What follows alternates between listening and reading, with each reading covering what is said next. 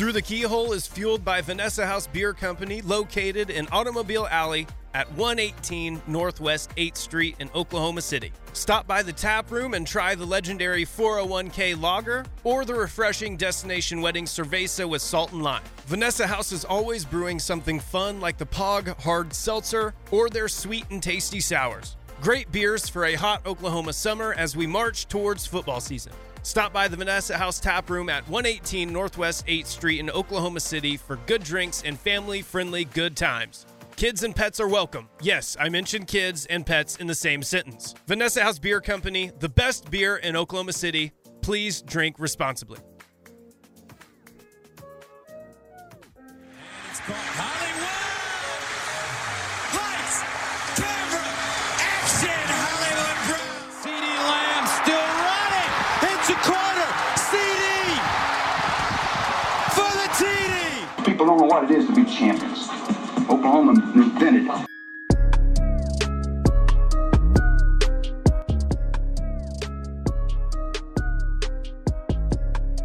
Welcome to Through the Keyhole, an OU fan podcast. I am your host, Peyton Guthrie.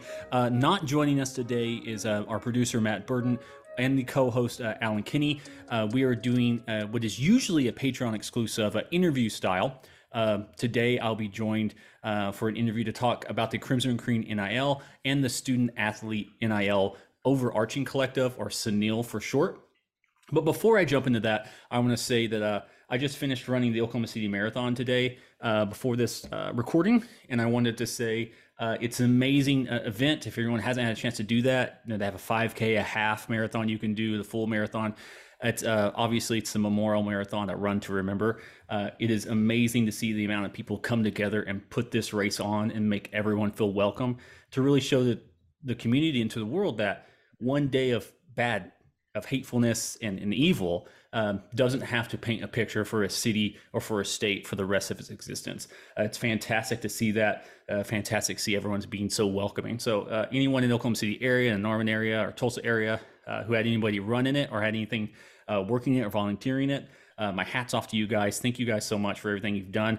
And it makes the Sooner State, makes me proud to be from the Sooner State. So transitioning into the interview now, we've got Jason Belzer from a SANIL, or Student Athlete NIL, being very, very gracious with his time to talk to us over here at Through the Keyhole and answer some questions just about the NIL world and how shifting it seems to be from my seat. Jason, how's it going? How are you doing today, man? I'm doing well, probably not nearly as tired as you are, so. Yeah, it's true. I've got some coffee, I've got tea. I'm trying to keep pumping through it as best I can. But I do have some questions for you. And again, guys, this is usually a type of podcast we have on the Patreon. So it's patreon.com/through the keyhole, where we try to bring on some people who have expertise in the areas in which they represent, to kind of give us a broader understanding of the machinations of college football, college sports. And sometimes it isn't just OU specific, but it gives us a chance to kind of really dive into the system. So I want to start off with our first question. So how is your team or the network of collectives? I'm not really sure how you put that together, or maybe just SANIL as a whole. How are they able to adjust to the state's legislative landscape as each state is introducing new bills or creating amendments to bills?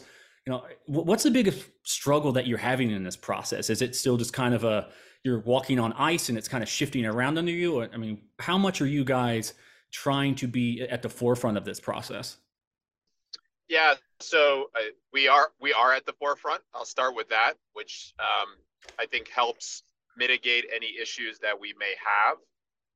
Part of the reason behind that is that, yes, there is state law that's constantly changing, but what we are seeing is a lot of deregulation instead of regulation. So it actually often makes our jobs easier when we are in a state where there is some sort of deregulation. But what we have done is really set the example and the tone for the universities where we're operating, whether it's the University of Oklahoma or Georgia Tech or Wake Forest or Penn State. We're out front of everybody else. And I think a lot of people are following our lead. So it's less of us having to react than maybe other collectives in other situations. that's really good to hear, to knowing that you're being proactive in that way. California is trying to introduce legislation to consider student athletes as employees to their respective schools, making it, direct employment at that point in time.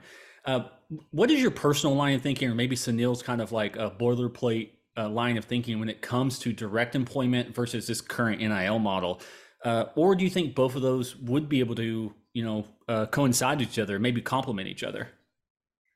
Yeah, so it's a very complicated question, and it's complicated. We can see it because it's been a question and a battle for going on 20, 30 years. And, the Supreme Court is going to probably end up deciding whether or not student athletes are employees. From an NIL standpoint, let's just back up for a second and talk about what's happening right now.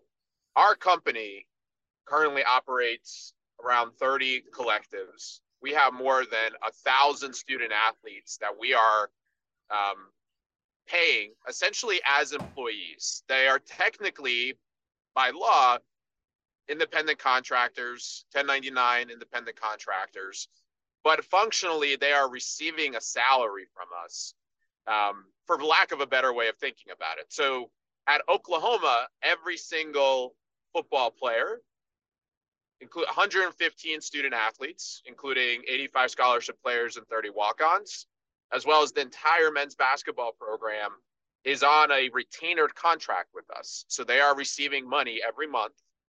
They are responsible for doing various things for us. So just as an example, last week during the Oklahoma spring game, if you were there and you got to go after the event, we had an autograph signing exclusive for our members.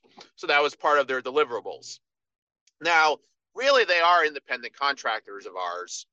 But the reality is it's beginning to blur the line to say, are we really just providing an employment opportunity for them without them being able to necessarily bargain on their side of the table?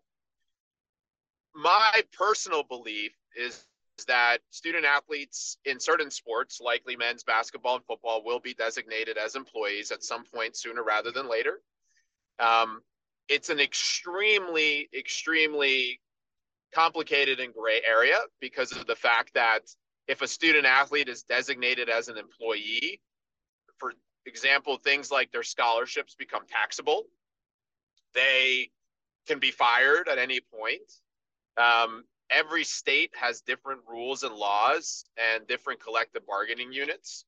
And the reality is that some states, including Oklahoma, because of the laws that they have on their books, it would literally go against, if the Supreme Court ruled that a student athlete had to be considered an employee, it would screw up not only college athletics in the state of Oklahoma and a lot of other states, but it would screw up things like teachers' unions and all kinds of right to work situations. It's a mess. It might be the most complicated problem facing, from an employment standpoint ever, is the reality, which is why it's not to be taken lightly. So all of that being said, what I believe, and part of what we are trying to do, is move as quickly as possible to expand to as many institutions as possible, to put the mechanisms into place to, if there is no employee employment situation, have as close to it as possible without crossing over the line. And if we do ever cross over the line because of a Supreme Court decision, that the transition to that type of environment is far less painful for all of the universities that we are operating at. Yeah, it's an interesting way to think about it, because I hadn't really quite put that together. You're talking about right to work and teacher unions and stuff.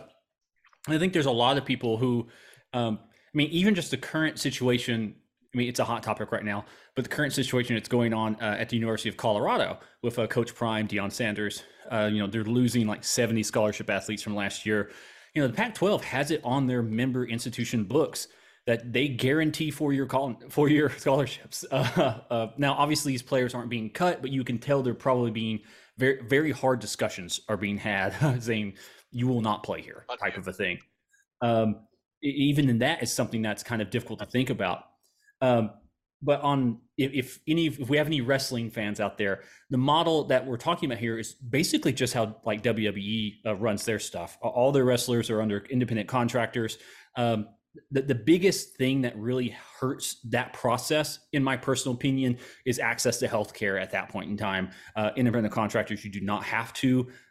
You could, but you do not have to, and things of that nature, which I think that's what the state of California is trying to do, make beyond just the direct employment, making sure that those fringe benefits, which is tough, is included inside of any sort of long-lasting employment or scholarship attachment to a student athlete.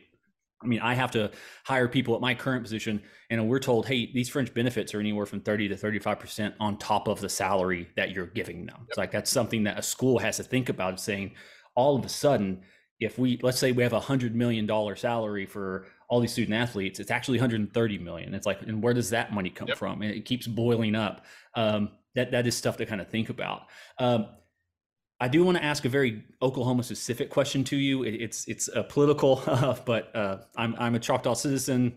Most Native American tribes have their own feelings about Governor Stitt, but Governor Stitt of Oklahoma recently vetoed an NIL bill that would have allowed athletes to engage directly to a client or to a source of income opportunity without an agent or without an agency. Currently, the bill is, I believe, in the state of Oklahoma, you must be represented by an agency or by an agent.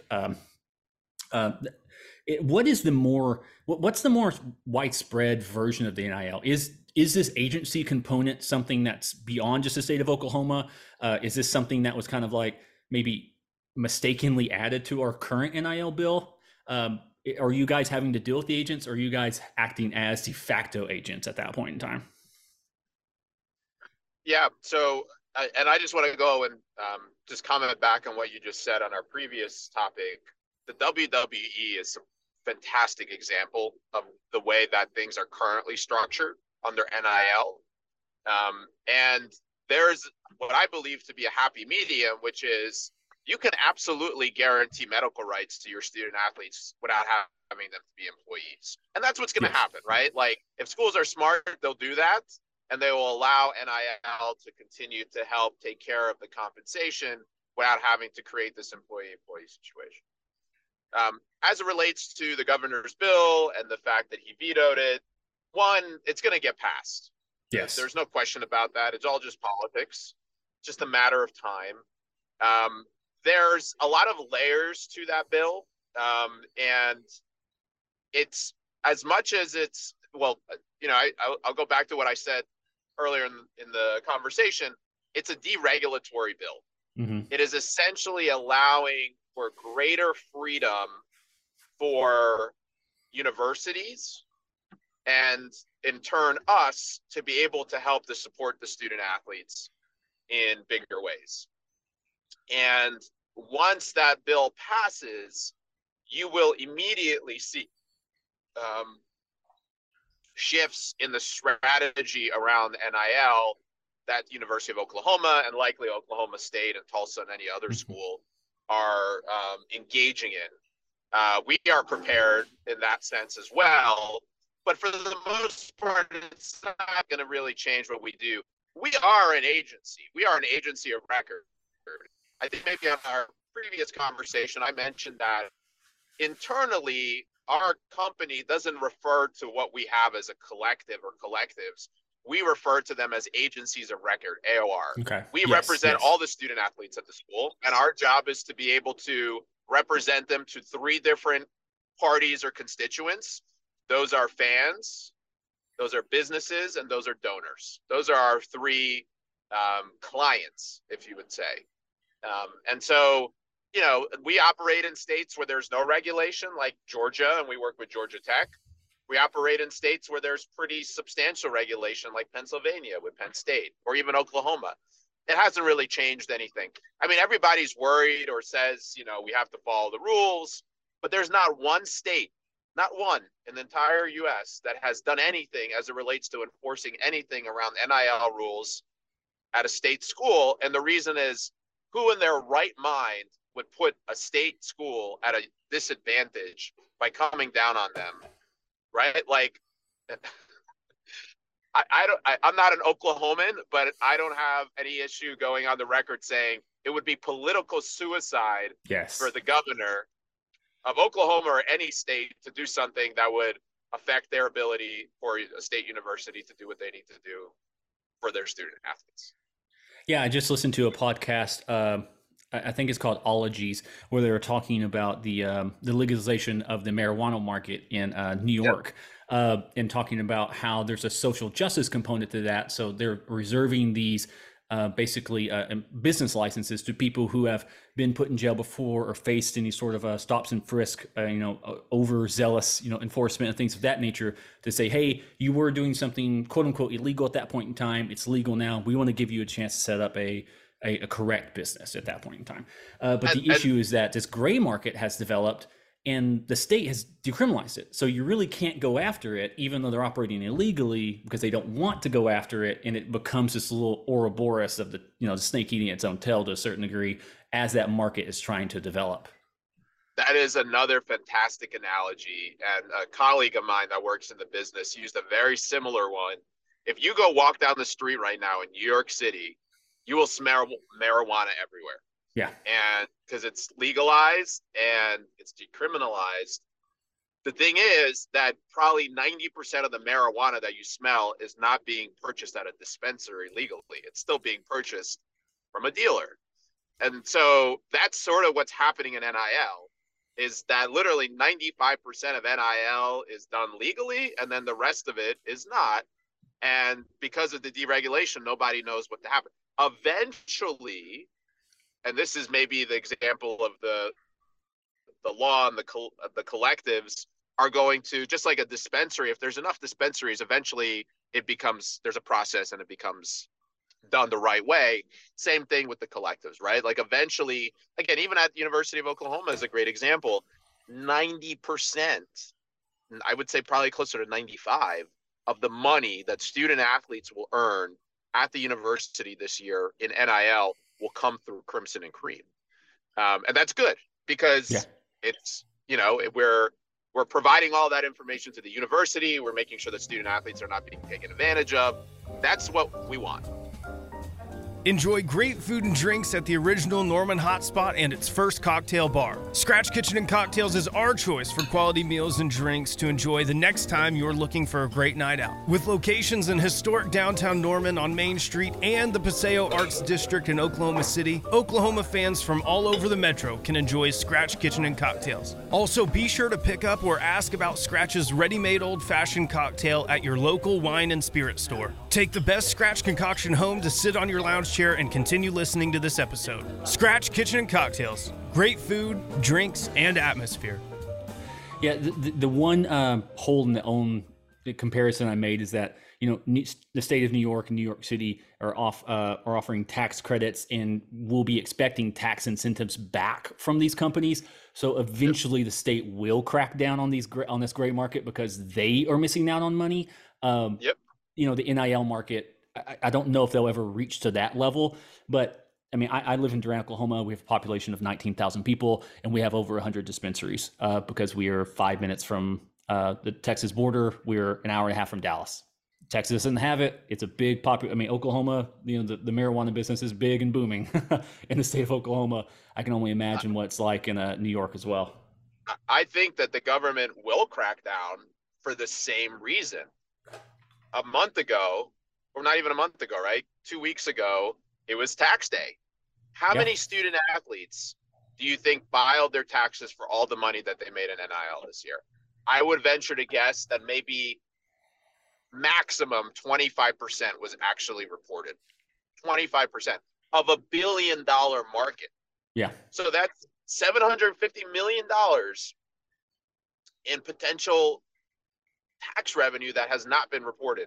Absolutely, the government wants a piece of theirs.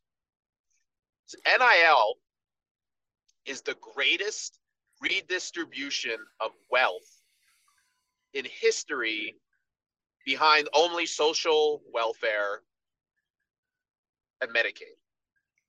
And so we are compensating the football team at the university multiple seven figures there has never been that much money infused into the Norman community amongst 18 to 22-year-olds ever, right? You don't think that the Norman and Oklahoman government and the United States of America want to make sure that they're getting their piece of it? Absolutely. So they just haven't figured out, oh my Lord, how much money is coming in just yet. Yeah, it's that reminds me just of a piece of with I had a I apologize. I did an earlier podcast maybe about a year ago for Rob Bowron of Sharp College Football, and even talked about the idea that our current collective, the current way, this is before NIL really took off, of doing things is still disproportionately distributing wealth to upper class white families. Basically, he's like, there's a lot of black football players who are then funding because of Title IX and how these scholarships must be given and things like that. Swimming teams and cross country teams, like these people are getting free rides because of the work that's being happening by the men's basketball teams and the football teams, like that, which are predominantly African American at that point in time. It's like, and what you see that is that you still see this kind of modern day indentured servitude to a certain degree. I say that lightly. Please, guys, don't clip that and like run with it. But it is kind of, there's people who are not being given their fair due for they're not. It's kind of like the entitled to the sweat of your brow type of a situation at that point in time. Sure. And I will defend you on your last point. About 11 years ago now, in 2012, I wrote an article in the Santa Clara Law Journal that eventually was published in Forbes called National Letter of Indentured, which we compared student athletes to indentured servants. And Joe Nocera of the New York Times took that article and transformed it into a book called Indentured. And that helped, along with Taylor Branch's The Shame of College Sports, accelerate NIL. And so I've been saying it for a long time. Absolutely. Student athletes for the longest time look like indentured servants. That's beginning to change, fortunately, because a lot of them are now receiving compensation, and it may not be fully fair market value, but in many situations it's approaching that. I think most of our listener base would be more familiar with the South Park episode than the books you just mentioned. But those are things I do want to check out now. I very much will enjoy reading about the ins and outs of that. I have two secret questions I want to toss at you. One is now, one will be after our scheduled question number 4. You said you've got over 30 agents of record. You're expanding and growing this, student athlete NIL organization. Is there any interest whatsoever into looking at that and realizing, looking down, saying, hey, we have thousands of student athletes now in which we are working directly with, we're understanding their issues, their problems, what's going on. You talked about being on the forefront of legislation and trying to get in front of these legislators, these senators, these House reps, and trying to talk to them and kind of walk them through and hopefully help shape some of this, state legislation and potentially federal legislation for all this stuff.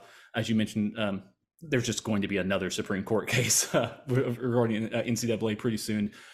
Is there any interest for your group to think of it as like a collective bargaining agreement or a CBA, knowing that you have so many of these students who are under your agency or under your care to a certain degree?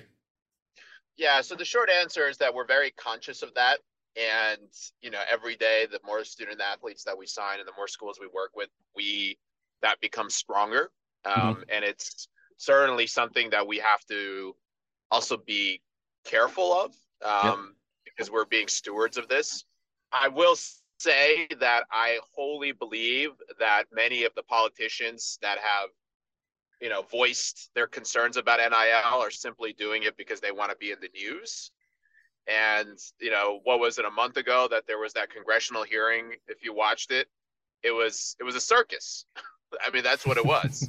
And I mean this in the most humble of ways. They had, as an example, Jennifer Heppel, who I know really well. She's the commissioner of the Patriot League, and she testified.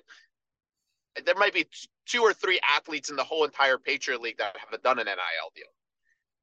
Why wasn't I called to have a conversation there? Why wasn't Jim Cavell of Influencer or Blake Lawrence of Open Doors? Why weren't the handful of people that are actually doing and on the ground, it's again, it just seems to be a little bit of a dog and pony show. But I would venture that at some point we're going to hit a critical mass sooner rather than later, where we're going to be able to say, hey, you guys better start listening to us because, and again, we always want to do what's in the best interest of the universities and the student athletes. We're very conscious of that.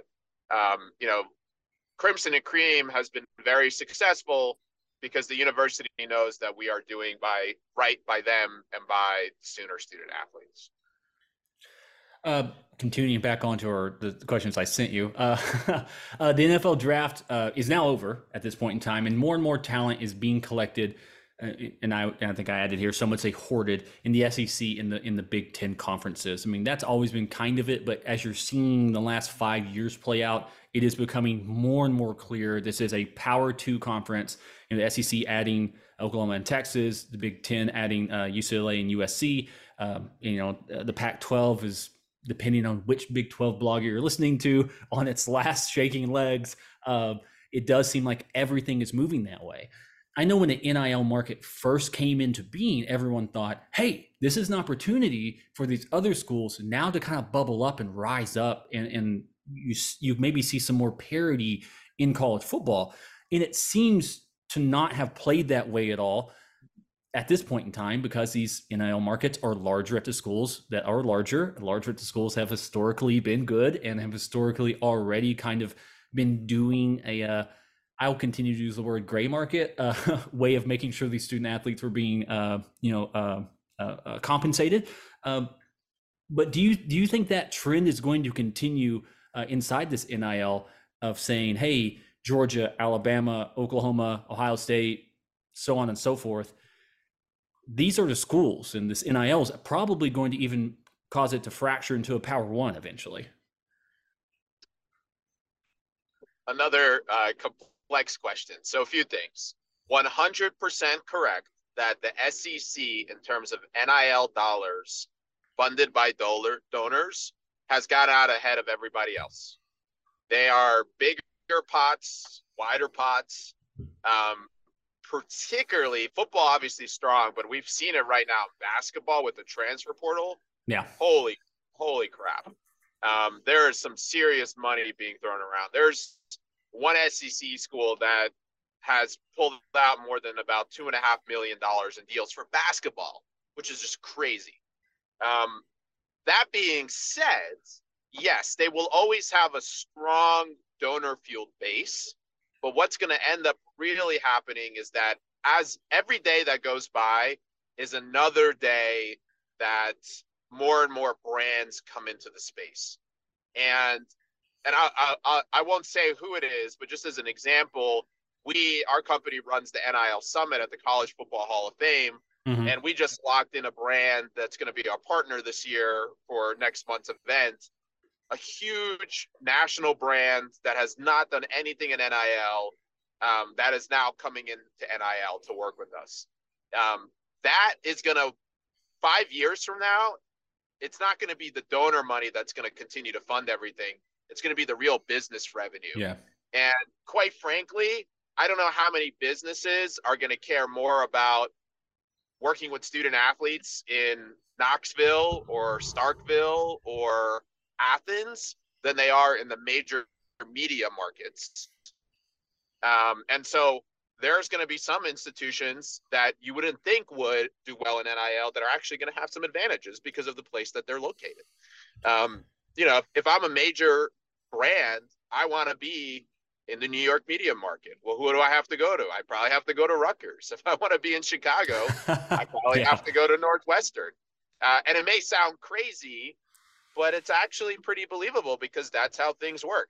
That's why those institutions were brought in to those conferences in the first place, because of where they are from a media perspective. So the donor money is not going to be around forever. It's going to dry up sooner rather than later. And that's when we're going to see a shifting. But yes, it's likely that the SEC is going to have a pretty substantial hold for the immediate future on NIL. Yeah, there's something when the Big Ten was making its big moves, and everyone's saying, well, who's the next to? Who else are they getting? And I believe some very smart people just did not come to any sort of shape or anything, but a lot of really smart people were saying you should really keep an eye on Georgia Tech. If the Big Ten really needs to make a move, Georgia Tech is a move they need to. You're in Atlanta. It's the it's an airport hub at that point in time. You enter into the southeastern recruiting grounds, and you can just basically invade the SEC in that manner. And plus, a great academic school fits their profile in which they would want to have with their member schools at that point in time. But everyone just gets their. Everyone just thinks, oh, Oregon, Washington, because they're good at football. It's like, well, there's levels to it. There's more than just that. You're also, planting seeds for future growth and future harvest. I mean, I would probably, obviously Notre Dame, we're off topic a little bit here, but I would say Notre Dame because it's Notre Dame. But outside of Notre Dame, Georgia Tech would probably be the next one, and Washington follow that because that's two major media markets. And that's all that matters. It's media markets. So the last sneaky question is the first time we brought you on, I asked at the very end, where does Oklahoma stand as it enters into the SEC? You painted as just a fan of Oklahoma, a grim picture. I think you said they're like 10th-ish or something along that nature, just of where they are in NIL. I think OU was almost a full calendar year behind getting started for this stuff. There has been some time that's passed that. OU has had some major fundraising. I know the Crimson NIL is Crimson and Cream NIL is here. They're moving. They're having events and things of that nature. Where is the health of OU's NIL collectives or agents of record as it's moving into the SEC as it stands now? So operationally, I would say that if we were going to pretend that Oklahoma is already in the SEC, I would say that we rank number one. And I can attest to that in a lot of ways. Number one, we were the first, and I believe are still the only institution that has signed every single football player to a pretty substantial base opportunity. That's number one. Number two, last week, there was an article that came out that talked about how many collectives and what percentage are signing female student athletes. And Crimson and Cream ranked number one in terms of total percentage of female student athletes that have been signed nationally, not just SEC, but nationally. Number three, we have and it's not a huge deal. It's a six-figure deal. But we are going to announce in the next couple of weeks a deal that involves 4 to 6 full teams at the university. And it's the largest deal ever across a university in NIL. So operationally, we're at an A+.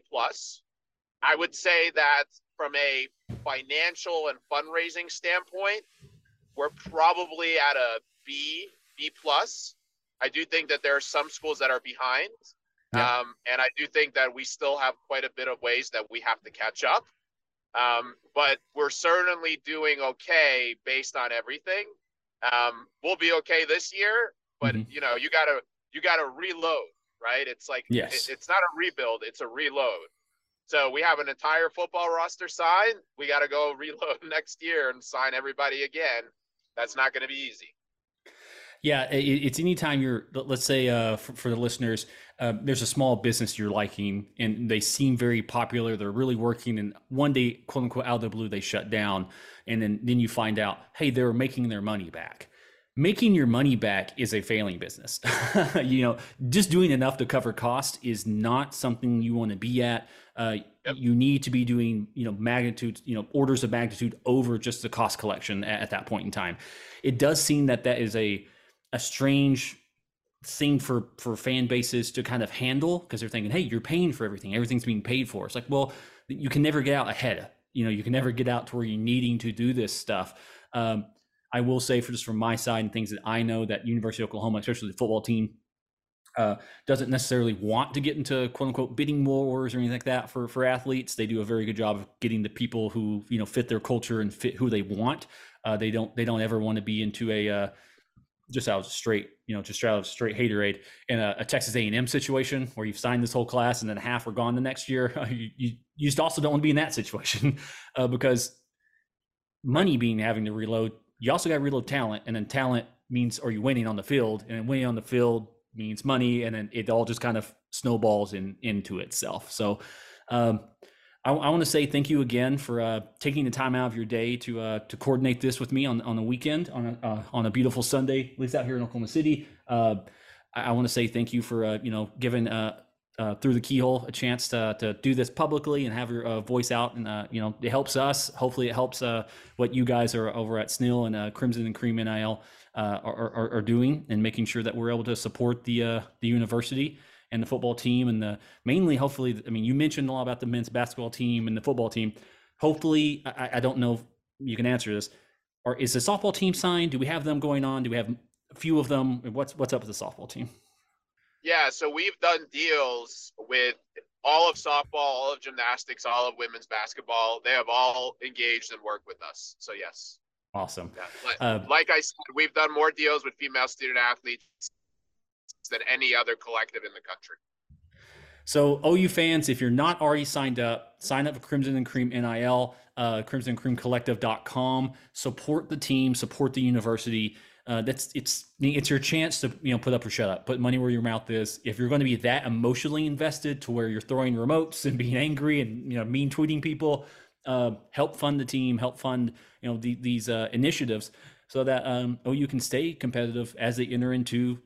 Hey, we're not being any jokes about it, very uncharted waters as we enter into the SEC. I mean, just go look at the draft stuff. Georgia and Alabama are putting 10 people in. OU's putting 5 people in. There's just a talent disparity there that OU needs to bridge this gap, and NIL is one of the main ways of doing it.